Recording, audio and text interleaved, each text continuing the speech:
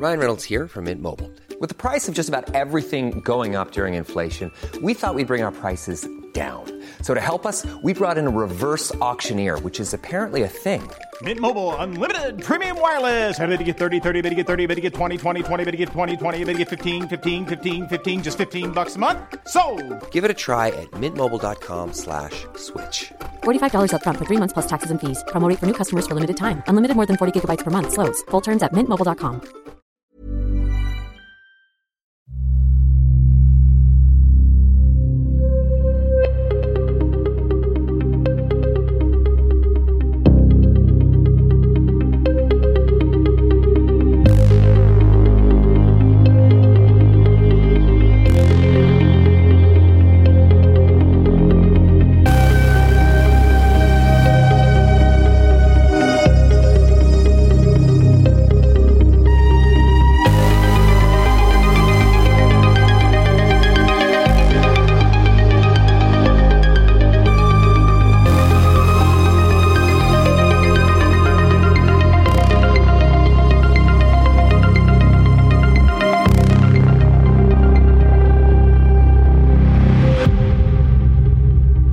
Welcome everyone to episode 47 of True Blue Crime. My name's Sean and with me as always is my co-host Chloe. How are you? Good. It's super weird. I'm obviously a creature of routine because anytime we record on not the normal night, it's really weird for me, but it's a Sunday morning, which is really weird for us.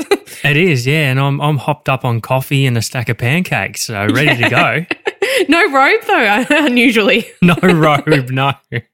No, I decided to shape up on this fine Sunday morning for you, Chloe, so... Appreciate it. You're welcome. We got some more Patreon shout-outs this week. We do. Thank you so much and welcome to Melissa Selvage, Carolyn Troop, Glenn Buffett, Wendy Sanders, CB, Lindy Knight and Sharon McBride. Thanks for the support, everyone. Much appreciated. And a quick content warning, today's case contains some very graphic descriptions of a particularly violent crime, so we'll try and give you a heads up when we get to that point, but we'd encourage our listeners to exercise self-care when listening to this episode. Today we're going back to 1991, Chloe, when grunge music began to take over the charts.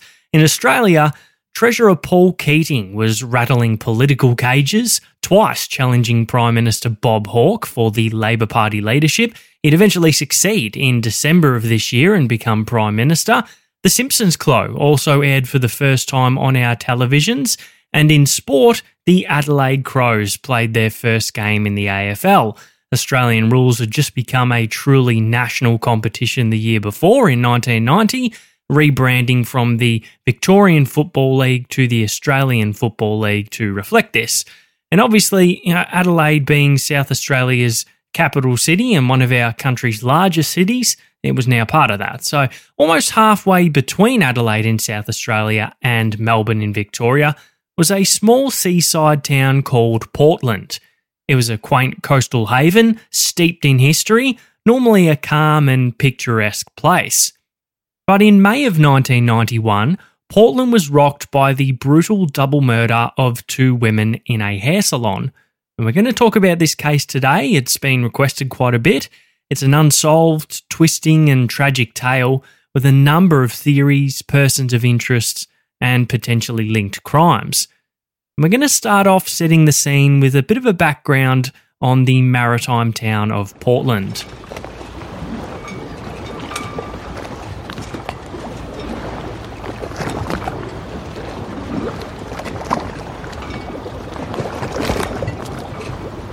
The traditional landowners of Victoria's southwest were the Gunditjmara people, but it was British navigator James Grant who named the settlement of Portland after the respective duke who supported his voyages. The settlement of Portland was actually Victoria's first European settlement, which was established by the Henty family. It actually predated John Batman's founding of Melbourne by 1 year. Portland, as the name suggests, was a fishing settlement. Commercial sealers such as William Dutton set up shop on Portland's brisk shores. Fast forward to today, and the small town has around 10,000 inhabitants and is home to the Alcoa aluminium smelter. The historic town has also been proposed as a viable alternative to dredging Port Phillip Bay, as its naturally deep waters would be more accommodating and have less environmental impact. But the quiet town would suffer a massive impact of its own when on the 3rd of May in 1991, a gruesome double murder would have citizens scared and wondering if their little coastal haven was harbouring a killer.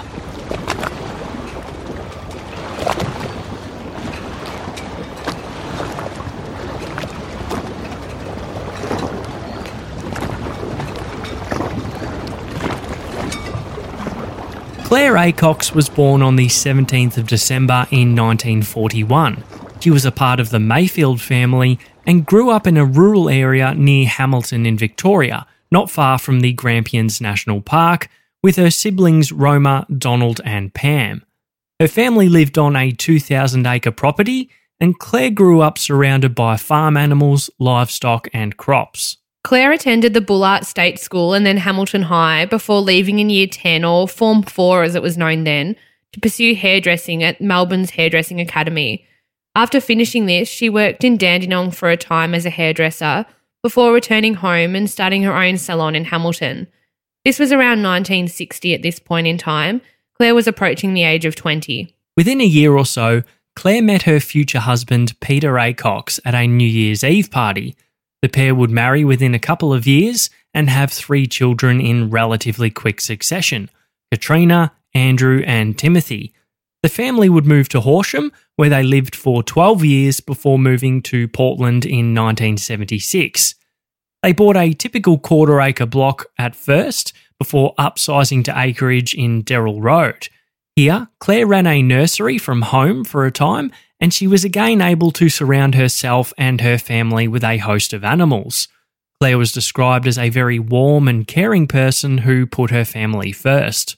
Claire worked at Lorraine's hairdressing salon in Portland at this time, but it was Peter's work in a local real estate agency that initially drew them to the area. Peter would later change jobs, working for the local aluminium smelter, a concreting company, and then a gas company before retiring in 1990. This was off the back of 2 heart attacks Peter had in December of 1989, followed by bypass surgery, which brought on his retirement and subsequently regular rounds of golf for exercise on doctor's orders. The Acox were in a good financial position at this time with no debts. The couple were planning to purchase a mobile home in the near future to travel around Australia together. Claire only worked part-time for a bit of lifestyle money that would go towards this trip, and at this time in 1991, she was working at a hair salon called the Old London Coiffure. On the 3rd of May, it was a regular leisurely Friday for the Acox. Claire was due to start work around 1 p.m, and Peter, enjoying his retirement, was having an annual grudge match of golf with a trio of his retired buddies, Bill, Rod and Jeff. The pair parted ways in the early afternoon with a goodbye kiss, Claire off to set a few perms, and Peter to sink a few putts and probably a few stubbies. Claire had a handful of appointments that afternoon. One was with her regular client named Margaret Penny. Margaret Penny was born on the 15th of May 1932 in Scotland. She was one of 4 daughters to Robert and Margaret Smith. Margaret was a social person. She liked to go ice skating, out to the cinema, take trips to England and go shopping with friends. She worked in a bakery and then a drapery shop after she'd completed her schooling. Her family then decided to move from Scotland to Australia. They settled in the Latrobe Valley, where Margaret's father worked at the Yallourn Power Station. She too worked there for a short time before the family moved to the town of Portland, where Margaret's father had since obtained employment with the local meatworks, Borthwicks. Margaret hadn't long been living in Portland when she too attended a New Year's Eve dance in 1952. 20 at this time, Margaret met a 21-year-old man named Robert Penny at this dance, and romance then blossomed. Robert was a laboratory assistant and played in the local football club. Within the next 2 years, the couple married and moved 20 minutes north of Portland to Robert's family farm. This was a dairy farm, and Robert's parents decided to retire upon their son getting married, and they handed it over to Robert and Margaret to run. Neither of the pair were much for the farming life, however. They gave it a shot, but milking cows wasn't their forte. In 1959, they'd eventually move off the farm to Melbourne's Outer East, a suburb called Ferntree Gully. Robert would begin working for a company called King's Parking. He'd actually end up working for this company for the majority of his career. A number of promotions would lead Robert to becoming a regional director for the Asia Pacific region, which took him and Margaret on a couple of overseas postings. Canada for 6 months and then Singapore for 4 or 5 years. While in Singapore, Margaret volunteered at a school for children who were deaf and became adept at sign language. All the while, they maintained their connection with Portland, returning for summer holidays most years and keeping in touch with local friends. Not long after Margaret and Robert married, however, she caught tuberculosis. This was said to have made its way to her ovaries and rendered her unable to have children. After being medicated for a couple of years to recover, Margaret and Robert decided to adopt.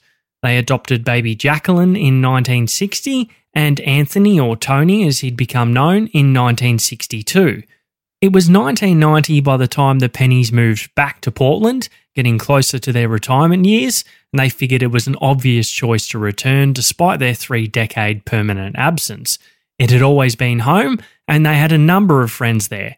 Claire Acox, Margaret's hairdresser, being one of those.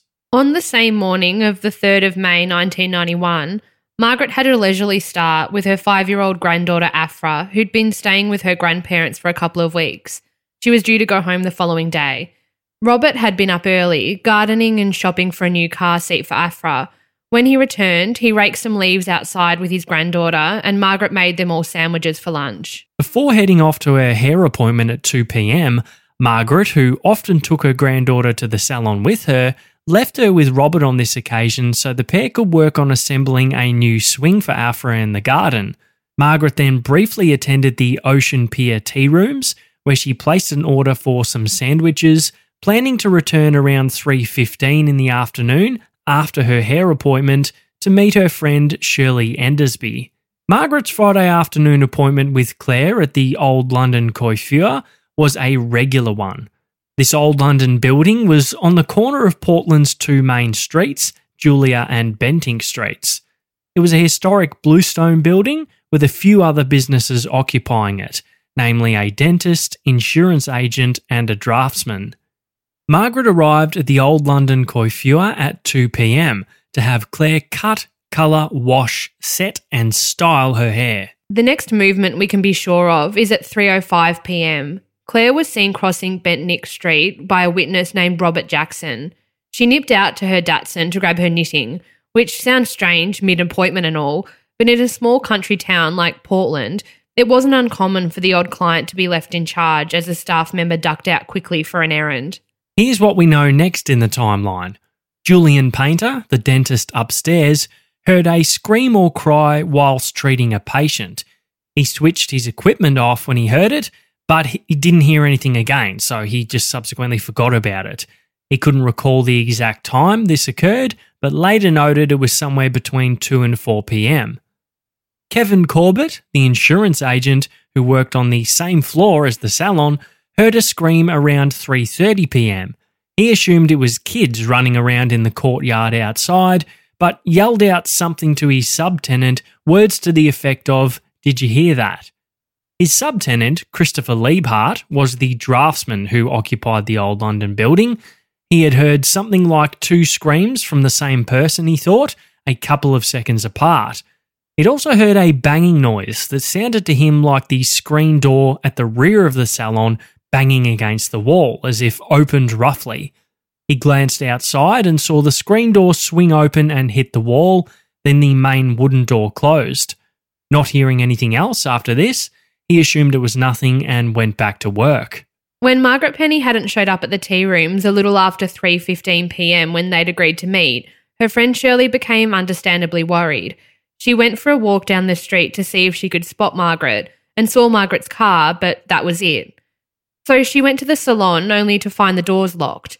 Shirley returned home after this, assuming the appointment had gone longer than expected, and she noticed the lights on inside the salon as she passed in her car. She called Robert Penny during this time, to which he told her that Margaret had left and she was heading up to see her, offering the possibility that she may have gone to do some quick shopping beforehand. But Shirley felt something was off and decided to call the owner of the hairdressing salon, Kay Edwards. Kay arrived around 4:30 p.m. She unlocked the front door, holding her young son in one arm as she did, and inside she saw a stool behind the cash register turned on its side and a whole bunch of other items out of place. This understandably gave Kay quite a fright, so she went upstairs in the old London building before entering to get some support. She came back with the dental assistant from upstairs, Shona Posselt. When the pair walked into the salon, they saw a handbag, its contents rifled through and thrown all over the floor. When they neared the shampoo room at the rear, Kay and Shona saw 2 pairs of legs and a hairdryer on the floor. They quickly returned to the dentist's office and called the police, saying they'd found 2 bodies, but they were unsure if they were dead or alive. Near to the dental surgery on the first floor above the salon, there was another draftsman who had an office. His name was Keith Rayfield. Kay mentioned to Keith when they returned that they'd found 2 ladies lying on the floor in the salon, and she accompanied Keith back down as police made their way to the scene. Keith made his way in and saw the 2 female bodies on the floor. They weren't moving and there was a lot of blood, both sprayed across the floor and pooling near their bodies. They appeared to him to be deceased. He returned to the front of the salon, where everyone then waited outside until police arrived. For one local police officer, the call that 2 old dears had been found dead in a local hair salon would have a devastating personal impact. And that was Tim Acox. He was a young constable at the time, and horrifically, Tim would discover one of the deceased was his mum, Claire. Police attending would inspect the crime scene. The victims, Margaret Penny and Claire Acox, had been murdered while sitting in chairs, stabbed repeatedly in what appeared to be a crazed or frenzied attack. The attack on Margaret was at first glance especially vicious. Claire and Margaret were both lying face down, blood pooled heavily around their heads, and the walls nearby were also splashed with blood. Margaret's feet had been bound with an electrical cord and her hands bound. Clear plastic wrap had been tied around Claire's neck, and both women's heads were draped with black hairdressing gowns. Both of their throats had been slit and defensive wounds were present on Claire's hands. But there was no murder weapon located. A partial shoe print was located inside the salon between the shampoo room and the back door, and fingerprint evidence was also obtained, but neither hit on any police databases or led to a suspect at the time or since. A small amount of money had been taken, around $160 from the register, $180 from Margaret's bag and $500 from Claire's, her holiday savings. A few other items which police haven't publicly revealed were also missing, and all of this led to early police theory that this was a robbery gone horribly wrong. There was no evidence of sexual assault discovered during autopsy, and notably, when considering the robbery theory, neither woman's jewellery had been taken. The horrific injury details from the autopsy were as follows. Margaret had suffered 17 stab and puncture wounds to her back, bruises and incisions on her arms, and had 5 fractured ribs. Claire had been stabbed twice in the chest and once in the abdomen. Her wounds were much deeper than Margaret's. So this was an absolutely brutal attack on 2 beloved family women enjoying their regular Friday within the hair salon, something seemingly so innocent and risk-free. An absolute tragedy for both the Acox and Penny families to hear about this, to deal with the aftermath and the loss, and for the small town of Portland. For all they knew, they had a crazed killer in their midst.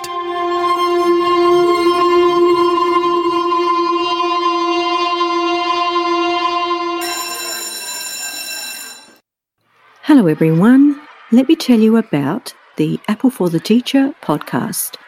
I'm Anna Thomas, a teacher and your host. So you're probably thinking it's about reading, writing and arithmetic, right? Well, think again. It's a fresh take on true crime, where you wouldn't expect to find true crime. In schools, yes, schools.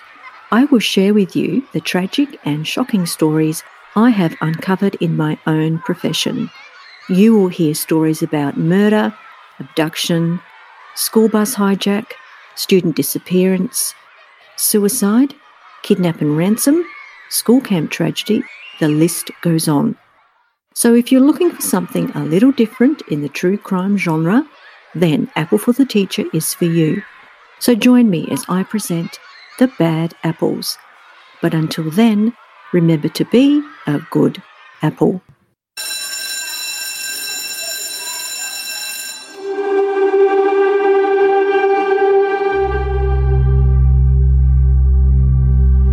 So as we said, no murder weapon was located, but there was possibly 2 murder weapons, police contended, and that was due to the different wounds sustained. One was clearly a knife, the other something potentially smaller and blunter. Searchers around the town located a number of knives, but these were mostly attributed to being discarded by fishermen and didn't connect forensically to the crime scene. Both Claire and Margaret's husbands were ruled out as suspects early in the investigation. As we said, Robert Penny was with his granddaughter at home, had taken that call from Shirley while there, and Peter Acox was on the golf course with his 3 friends. Alongside no murder weapon and no immediate suspects, police also had no motive outside of this botched robbery theory. Over 5,000 people were interviewed, and there were over 1,000 tips from the general public. Police worked from the family out, as they do, interviewing local fishermen and anybody known to have visited the old London building. The building was also meticulously forensically examined, but at the end, with every print, footprint and hair sample tested, there was only 1 shoe print and 1 fingerprint left that was unaccounted for. And that's an interesting point to consider too. A hairdressing salon would probably be a tough scene from a forensic perspective, wouldn't it? I mean, the amount of hair alone, but a lot of foot traffic too, a lot of people sitting in the same spots, touching the same things. It'd be very difficult to get anything of evidentiary value, you would think. A few interesting occurrences and sightings from around the time of the murders would be reported. However, they weren't all followed up as promptly as one might think. The first we'll refer to as the burglar. And this is for the obvious reason that this unidentified perp or perps stole $20 or $30 from the salon just a few weeks before these murders. At the time, the owner Kay thought it was likely just kids, but the question now was, had this burglar returned and committed this heinous act? And was this first attempt simply a casing of the old London building?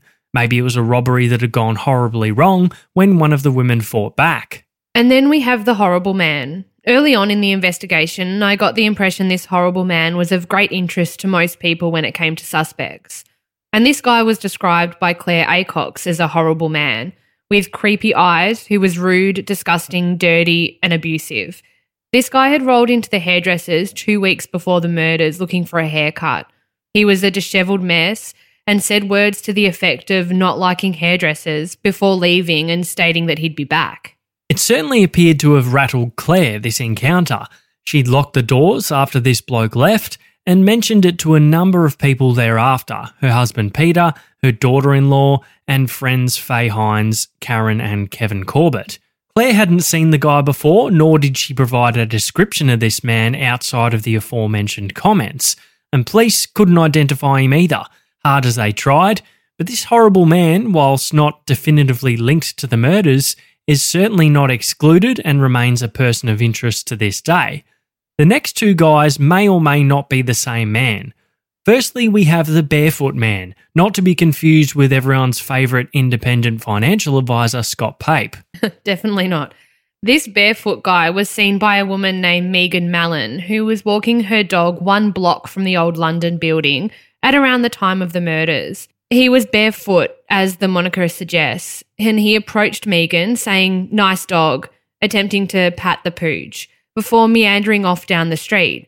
Megan noted he had what appeared to be blood wiped on his jeans. Megan wasn't 100% sure on the time she encountered this barefoot man, but saw emergency vehicles shortly thereafter, so it was probably in the window.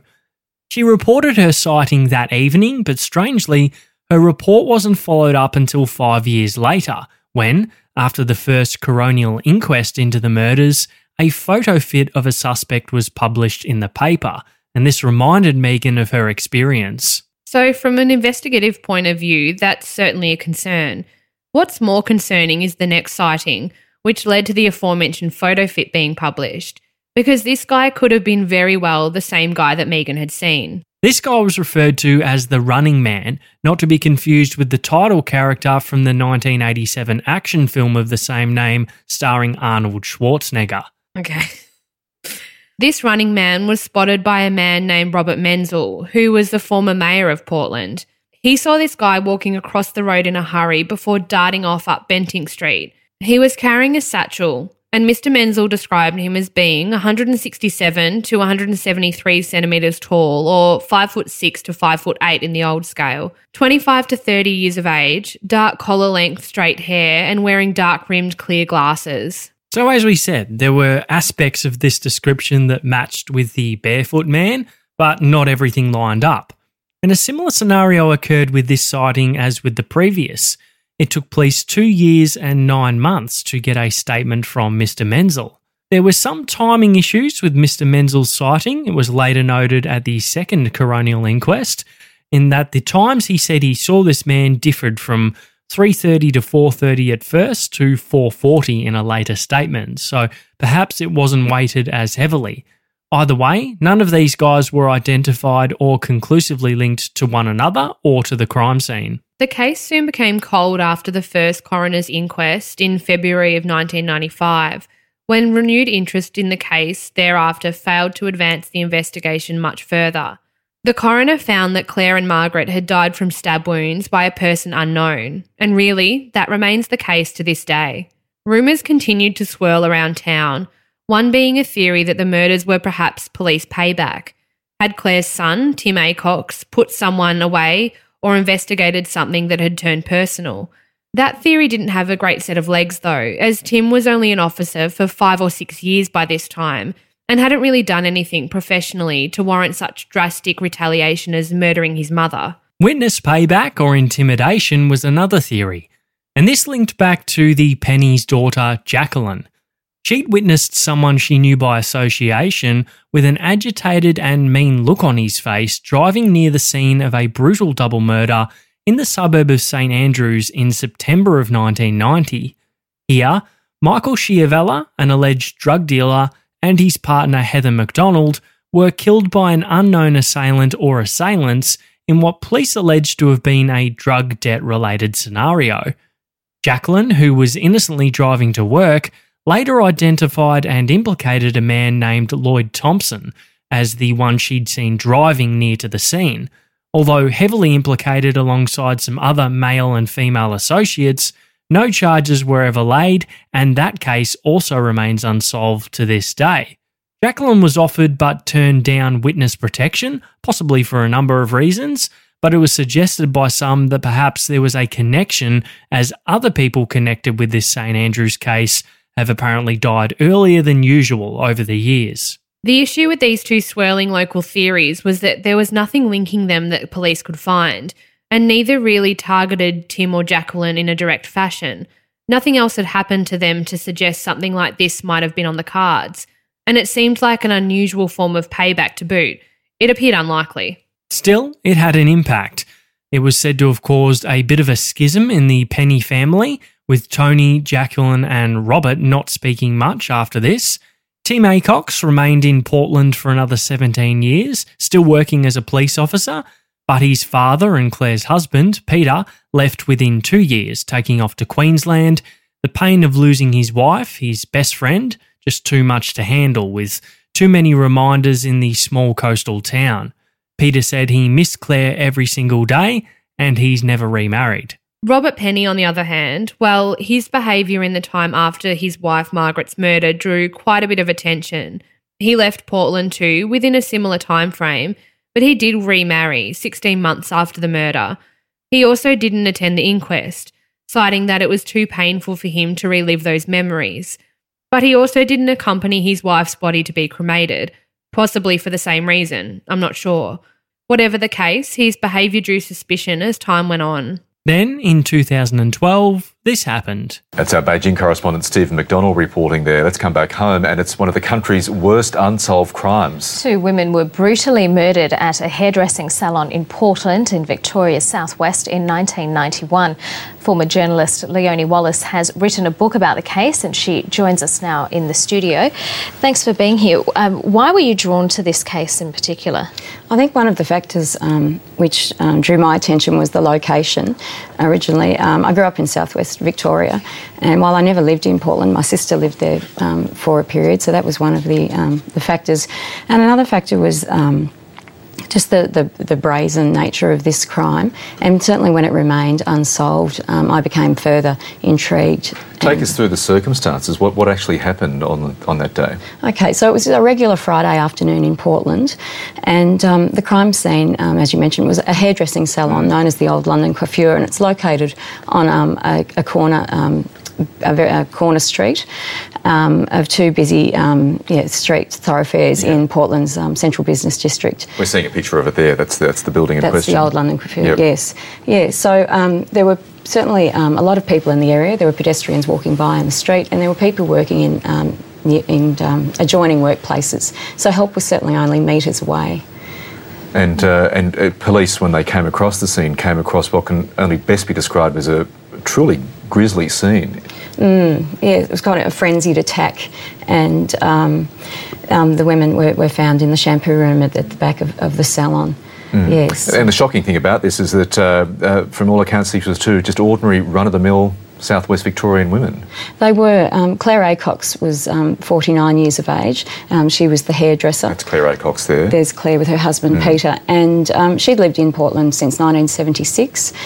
She was a mother of 3, and she was a grandmother. And Mrs. Penny was also a grandmother. She was a mother of 2, and she'd only moved to Portland about 7 months prior to the murders, after having previously lived in the area. So they had no known enemies or cause for concern. How is a town affected when crimes like this go unsolved? Well, people were certainly fearful and apprehensive. They were considering the possibility that the killer may have lived among them. So they were looking at their neighbours, one questioning whether, am I living next door to a murderer, those sorts of things. And in response to their fears, 3 weeks after the murders, a radio station held what was effectively a town debrief, and the program lasted for 2.5 hours, and it was dedicated to people's fears and concerns and how they could protect themselves in that environment. There are lots of twists and turns, as your book very cleverly recounts, because one of the main suspects ended up being fingered for another crime and also, in fact, took his own life in the end. The book explores a number of the key suspects and also other murders that have been linked for various reasons. And actually, I've deliberately kept my own personal opinion out of the book because I've present the information, and it's up to the reader to decide for themselves what weight it all deserves. But certainly there are some interesting theories, and and it still baffles police, doesn't it? All these years later. Well, advances in DNA technology is considered one of the. I wanted to ask you about the cold case investigation. Well, it's an ongoing investigation, and so hopefully advances in DNA technology will hopefully unlock the answers that are needed. But also, it seems logical to me that someone other than the killer knows who committed this crime. And so the hope is that somebody knows. And you've been contacted by people? I have. I've had people contact me with information. And that disturbing phone call, which both starts and ends the book. It Tell does. us about that. Yes. In November last year, I received a late night text message from a woman who claimed she knew who committed this crime and that her story had never been told. And I've had ongoing communication with her, and I'm hoping that she will eventually find the courage to speak with police and reveal what she knows. Maybe she holds the key. Let's hope. Let's hope. That would be the ultimate outcome. Well, we wish you well and the police well in their continuing investigation. Thank you. Leonie Wallace, thanks. So this book Leonie wrote came out in 2012, and it's been a great resource for us in researching this case alongside the coroner's report. But it really rattled a few cages, this book. It's a great read, and it further proliferated the suspicion surrounding Robert Penny. Leonie's investigation when researching the case uncovered another witness. Sean Smith operated a general store on Barclay Street in Portland for 25 years. On the weekend after the horrific double murder back in 91, he was working the counter when, according to Sean, none other than Robert Penny came in asking for something that would get a bloodstain out, which to me seemed like a very strange and dumb thing to do the day after your wife's just been murdered. Sean thought similarly, obviously, being a great bloke with a name like that, and he phoned in his suspicious encounter to the police. But nothing happened, no follow-up or anything from police on that, until 23 years later, that is, after Leonie's book came out. Then Sean's report was located and he was spoken to, the original contact seemingly lost in the mix. Robert Penny wasn't formally interviewed by police and didn't have his prints taken until 4 years after the murders. And they didn't get his DNA until around 2014-15, again after the book came out, when the police decided to reopen the investigation. At this time, they named Robert Penny as the prime suspect in his wife Margaret and Claire Acock's murders. 82 by this time, living in Melbourne with his wife Kim, 60 Minutes approached Robert Penny in the following clip. Hello, Alison Langdon from 60 Minutes. I was hoping to talk to you about your wife's murder. I don't need all this rubbish at this particular time. Are you aware that you are now the prime suspect in her death? Yes. Yes, I've been made aware of that by the police, and that's it. Yeah. Did you kill your wife and Mrs. Acock's? Come on. We were very lucky. Going up to Portland for some peace and quiet and a lovely life, which we'd always had, and here we go. Why do police think you did? Ask them. I've nothing more to say. Can you tell me about going to the general store and asking about removing bloodstains? No, I know nothing about that. I've heard about it, but I don't know anything about it. So Robert Penny was pretty gutted by all of this and had no idea why he was a suspect. He certainly wasn't early on in the investigation because police didn't think it reasonable that a 59-year-old retired man would drive down the street to the local hairdressing salon and commit such a violent attack. Sure, his behaviour was strange afterwards, and police had initially surveilled him, but that was just him. He was a bit of an oddball. Robert went willingly to 3 records of interviews at the St Kilda Road Police Complex, where he gave comprehensive answers to the questions posed to him. He was very cooperative. The review of the case went for 2 years and was headed by Detective Senior Constable Tom Hogan. During this time, a whole host of persons of interest and witnesses were re-interviewed. So the theory was based around Robert having gone to the salon, either leaving his granddaughter Afra at home or leaving her in the car, as he entered the salon and murdered his wife and Claire Acock's. It was suggested that maybe he saw Claire leave and entered to just murder his wife, but Claire returned, so he subsequently murdered them both.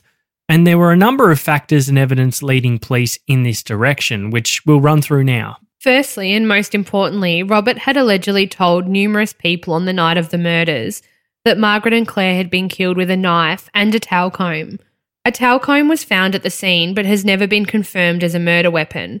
Obviously, we know a knife was used, but it was hypothesised that another item was used, which could have been this towel comb. But none of this information had been released and certainly wasn't openly contended by police until after the autopsy.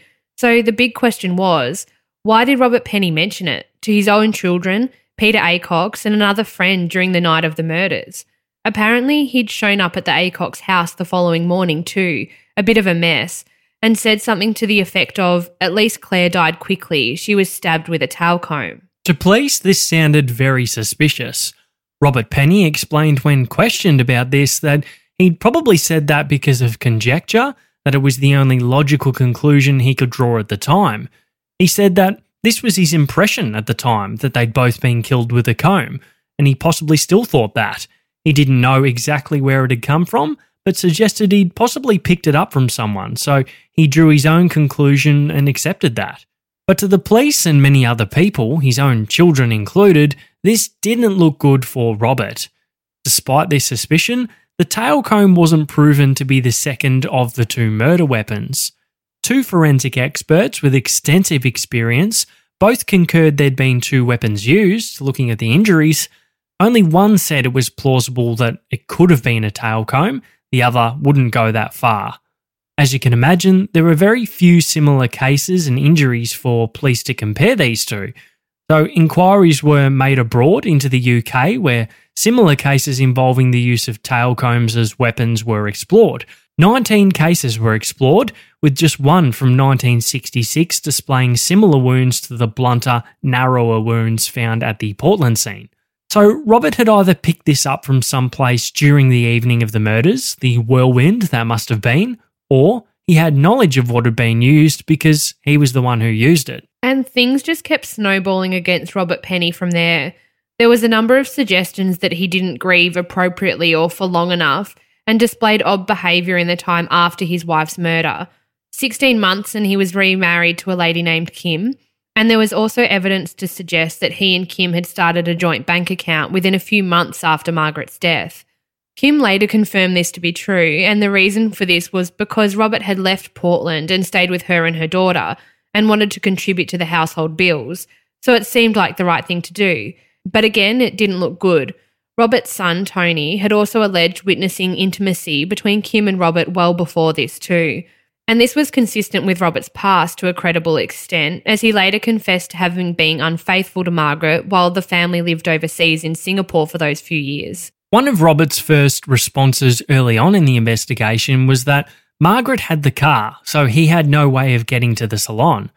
But around this time, it came out that his son Tony, who was overseas at the time of the murders, had left his car at home with his parents and asked them to mind it and give it a run on occasion.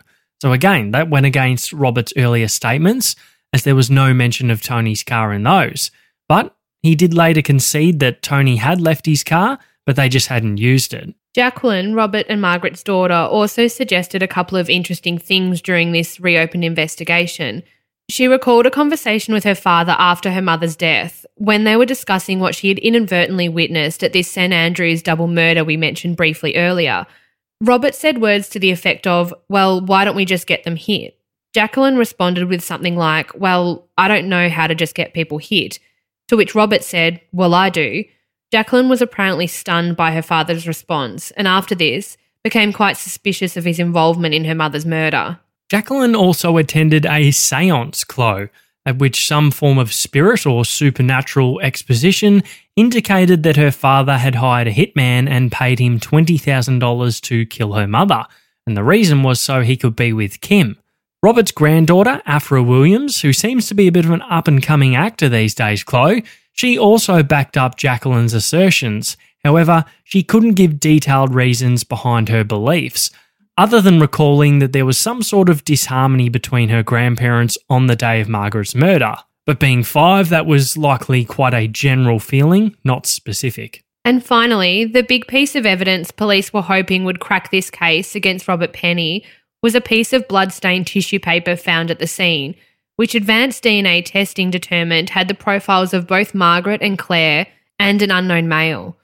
This was only a partial profile of the male, but as testing had significantly improved, now rolling into 2015, this was hopefully going to crack things wide open. Unfortunately, this tissue paper wasn't the silver bullet police had hoped, as the male profile didn't match not only Robert Penny, but any of the other persons of interest, some of whom we're yet to discuss.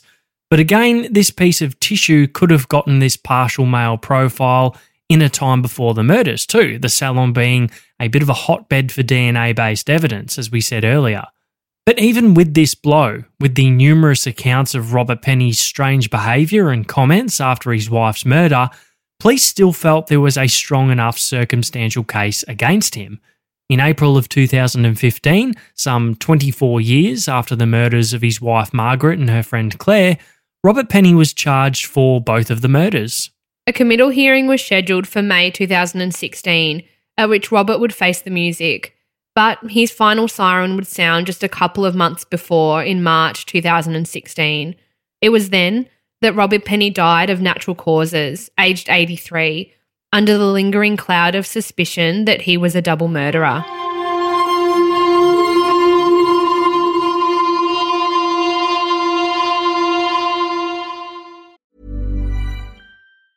Ever catch yourself eating the same flavorless dinner 3 days in a row? Dreaming of something better? Well, HelloFresh is your guilt-free dream come true, baby. It's me, Keke Palmer. Let's wake up those taste buds with hot, juicy pecan-crusted chicken or garlic butter shrimp scampi. Hello Fresh. Stop dreaming of all the delicious possibilities and dig in at HelloFresh.com. Let's get this dinner party started.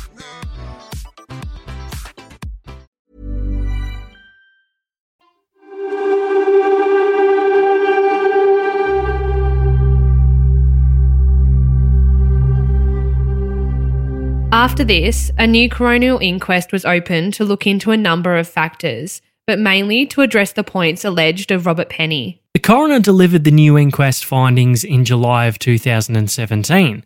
The coroner commented that Victoria Police had clearly missed an opportunity to investigate Robert in the early stages of the investigation. However, the coroner also found that on the basis of evidence, there was no evidence implicating Robert Penny in the murders, and that it was not possible to determine the identity of the murderer of Claire and Margaret in 1991. In summary, counsel for the Acox family submitted, the explanations required to deal with the accumulation of all the incriminating and suspicious evidence pointing towards Robert Penny are extraordinary. Robert Penny was either involved in the murder of his wife and Claire Acox, or he was the victim of the most remarkable confluence of misfortune and his own strange behaviour that it strains credibility.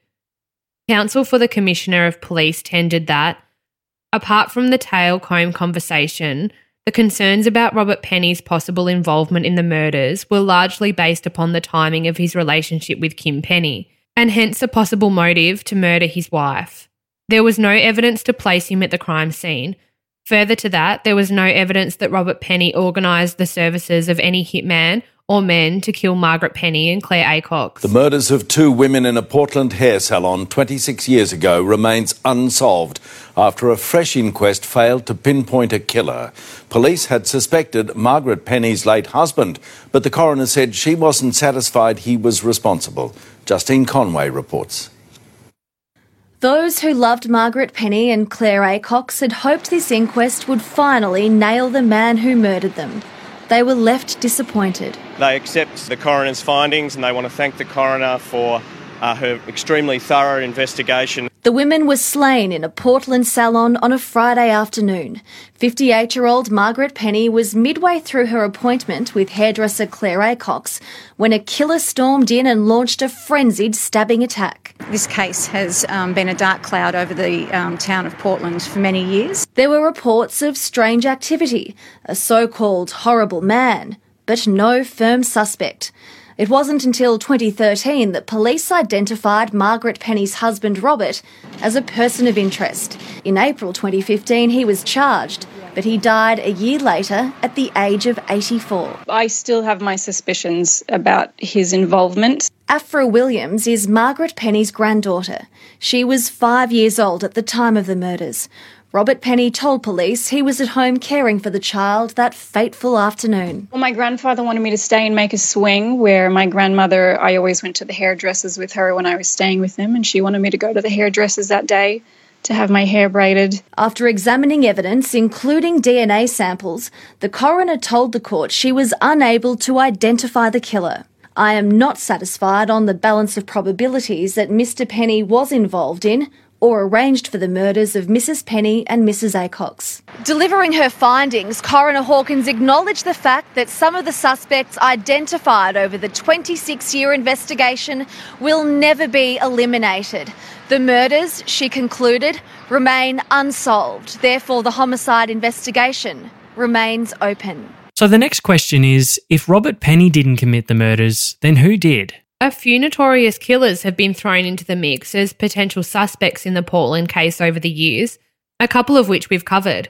Ashley Coulston was suggested at one point, mainly due to the fact he'd executed 3 people at point-blank range and he was an avid sailor, Portland being a harbour town, as we said, so those were links on a surface level.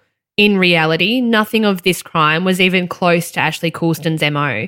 He used a gun, and if we believe the other cases he's been linked to, was a balaclava-wearing rapist, and none of that lines up with what happened in Portland. Peter Dupas was also suggested, and we know this depraved lunatic, old Pugsley, fits pretty well with this crime when it comes to MO. certainly something I could see him doing. The unsolved case of Renita Brunton's murder in Sunbury, which Dupas is a prime suspect in too, has also been linked to the Portland case based on MO. But apparently it's been confirmed that Dupas was in prison at the time of the Portland double murder. That was also said about the still unsolved murder of Helen McMahon too, Chloe, down on the beach in Rye in 1985. Apparently Dupas was in prison then too, until it was discovered he wasn't. He was on pre-release. Now he's a prime suspect in that case too, and many theorise that was actually Dupas's first murder. Stuart Pearce is another guy whose name's been floated in connection with the Portland case. This guy is still on the run to this day. He's South Australia's most wanted fugitive, alleged to having murdered his wife and 3 kids in Adelaide on January 6, 1991. A 4th child was at a sleepover elsewhere and as such survived, but lost their entire family that night. Police allege Pearce killed them prior to setting the entire house alight and fleeing. Apparently there were some similarities between the Pearce family murders and the Portland murders, from what we understand, mainly with the bindings and method of tying in both crimes, which lead investigator in the Pearce case, Sergeant Steve Harding, said weren't a particularly strong link, and he didn't believe Pearce to be involved in the Portland case. But due to the proximity, as we said, Portland was effectively halfway between Melbourne and Adelaide, and the recency of his family's murder, Pearce had to be considered at the time. And finally, we come to 2 names that seem quite intriguing to us when looking at suspects in this case. And there are some links here too, looking at cases we've covered before and will in the near future. The first guy is named Gordon Smith. Gordon was 25 years old at the time of the murders. He was a Portland local and known to be associated with the local drug scene. And while that doesn't sound the best off the bat, in fairness, we should say that Gordon was quite a smart young man who got good grades. He was doing well in an apprenticeship as an electronics engineer in the Defence Force, but it seems that his success and his usually buoyant personality as a youngster was derailed when he was diagnosed with schizophrenia. Gordon was said to have struggled with this diagnosis, not accepted it, and had issues medicating, which led him to self-medicating illicitly. Gordon had no criminal convictions whatsoever and had no tales of him ever being violent. But strangely, or perhaps completely innocently, he was seen near the old London Coiffier at around 2:40 p.m. on the day of the murders, and he was seen by none other than Tim Acox, who was patrolling the area. Gordon had been a friend of Tim's brother Andrew. Tim saw Gordon with a mate walking along and looking a bit off, like he had a twitch about him. Gordon wasn't thought by anyone connected to the crime, including Tim Acox and salon owner Kay Edwards, to have been capable of such a violent crime. He was interviewed in the time after the murders and couldn't give a solid alibi. No one could alibi him, and police couldn't confidently place him anywhere. As far as Gordon recalled, he'd gone home for a nap around this time. The usually happy Gordon had become more withdrawn in recent times, tense and stressed, occasionally angry but never really violent. And while many that knew him seemed to think him incapable of murder, many in town gave Gordon the impression that they thought he was involved. Gordon had clothing tested and apparently gave a blood sample, and it was suggested he was cleared on this basis, his clothing returned by Tim Acox. But still, Gordon's paranoia grew worse and he couldn't stand it in Portland any longer. In 1998, Gordon moved to Melbourne to escape the feelings he had that the local community thought that he was the murderer, the killer in their midst. This feeling was amplified when Gordon's cousin Russell implicated them both in the murders at Portland around this time. Russell Smith was a real peach. He had convictions for burglary, drug offences and assaulting police. But most notably, Russell had been convicted of manslaughter when he was just 17. And check this out, Chloe. He was convicted of the manslaughter of James Halkett. James was a 45-year-old bartender who was killed by a group of 4 people, Russell being one of those. Another was a woman named Jody Jones, who was a sex worker and known illicit drug user. Jody Jones has since passed away from a heroin overdose, but she and her acquaintances are prime suspects in Sarah McDermott's disappearance. Whether Russell was there with Jody that night Sarah disappeared, I'm not clear on that, but it sure speaks to the kind of company this guy kept. He also had alleged underworld connections, Jason Moran being one of those. Russell was said to have driven Jason to the house of Alphonse Gangitano on the night of his murder. And when it comes to the Portland murders, it was during this time, after Alphonse's murder, during extended police questioning, that Russell said he had knowledge of the Portland murders and implicated his cousin Gordon. Russell said he'd travelled to Portland the day after the murders and helped his cousin dispose of bloody clothes and the murder weapons by throwing them into the ocean at Seal Rocks, Cape Bridgewater. Gordon was obviously devastated by his cousin's allegations and denied anything of the kind taking place. And there were also allegations that Russell was implicating Gordon for the reward money. No evidence was ever found to support Russell's assertions, despite numerous interviews and searches of the area. Some contended that perhaps Russell had acted solo in the murders. Others found Gordon's involvement to still be compelling, particularly when combining with strange little details, such as Gordon's army personnel file suggesting he had a strong dislike for women, something police contended, but his family staunchly denied. And also, he had a banking password that was said to be some sort of combination of Claire A. Cox and Margaret Penny's names. Again, something his family and those who knew him well put down to his concern for the women and their families, but it was also a strange point. Gordon took his own life in St Paul's Cathedral in Melbourne in June 1998 off the back of these allegations. And said to have been racked by guilt, Russell then took his own life 3 months later while in Melbourne's assessment prison, being held on other minor charges. There was quite a lot more detail in Leonie Wallace's book, Horrible Man, about these two guys, particularly Gordon. There seemed to be a lot of mitigating factors when it came to him, and in fairness, while Russell certainly didn't seem like a very good guy, he had a story too that's worth knowing. So we'd recommend anyone wanting to go deeper on that to check out the book because it's all quite compelling. But Chloe, that's essentially it when it comes to the case of the Portland hair salon murders. An unsolved, tragic tale with a number of twists, turns and rabbit holes to try and make sense of there. But, there's an answer maybe amidst all of that, maybe not.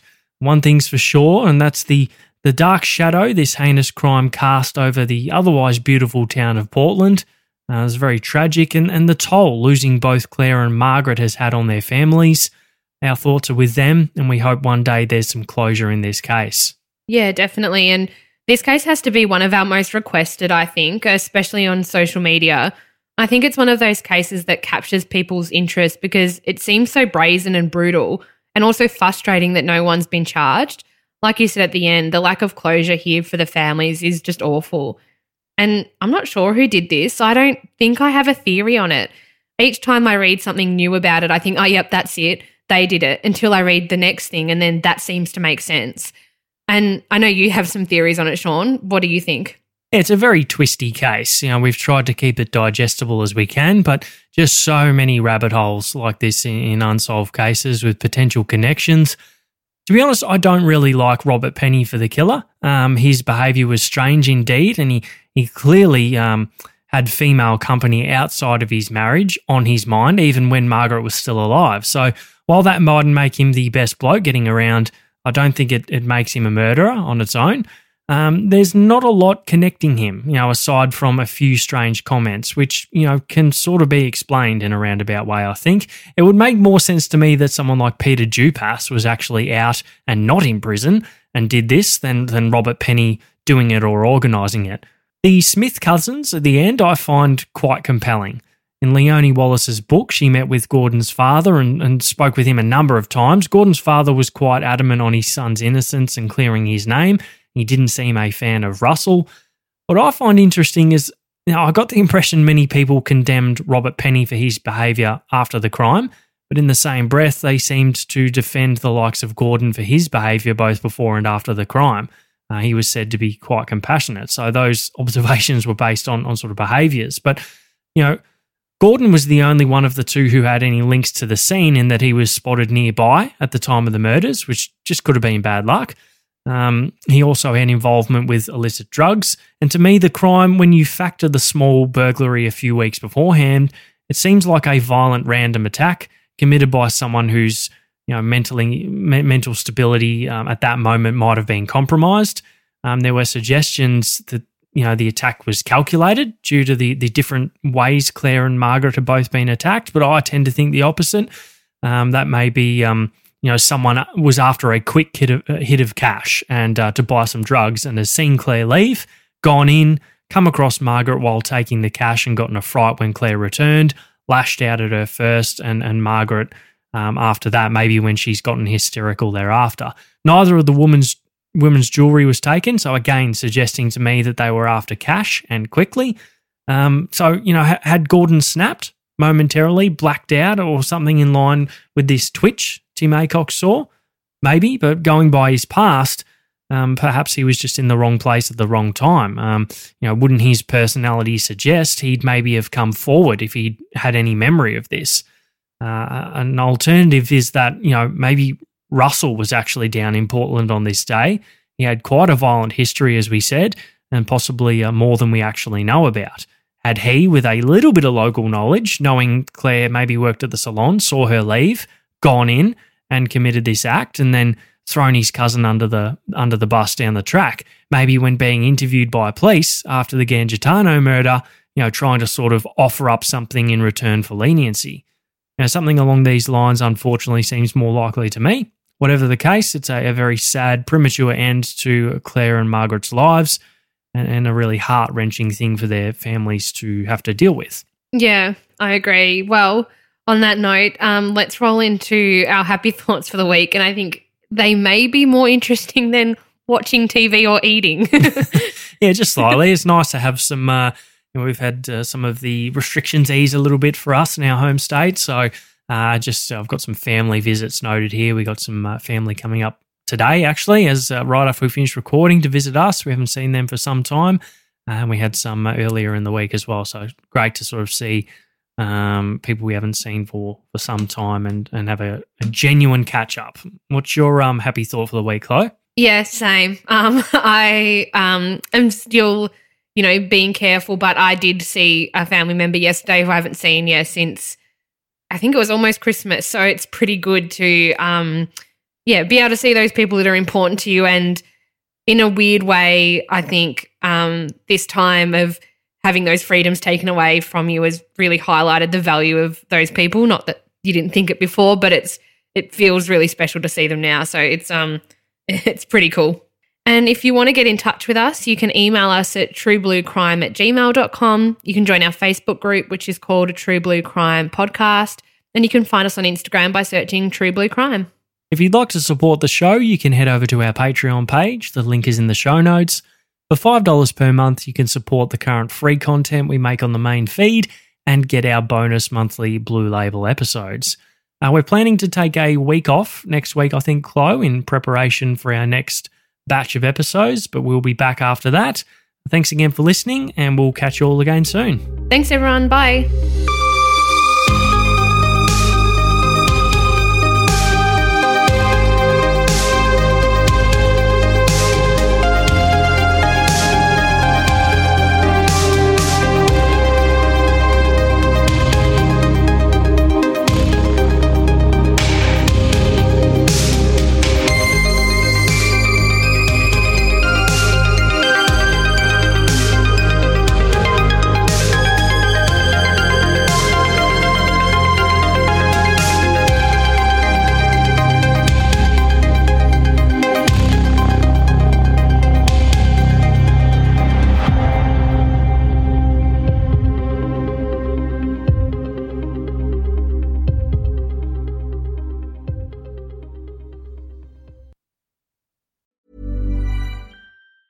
Hey, it's Danny Pellegrino from Everything Iconic. Ready to upgrade your style game without blowing your budget? Check out Quince. They've got all the good stuff, shirts and polos, activewear, and fine leather goods, all at 50 to 80% less than other high-end brands. And the best part? They're all about safe, ethical, and responsible manufacturing. Get that luxury vibe without the luxury price tag. Hit up quince.com/upgrade for free shipping and 365-day returns on your next order. That's quince.com/upgrade.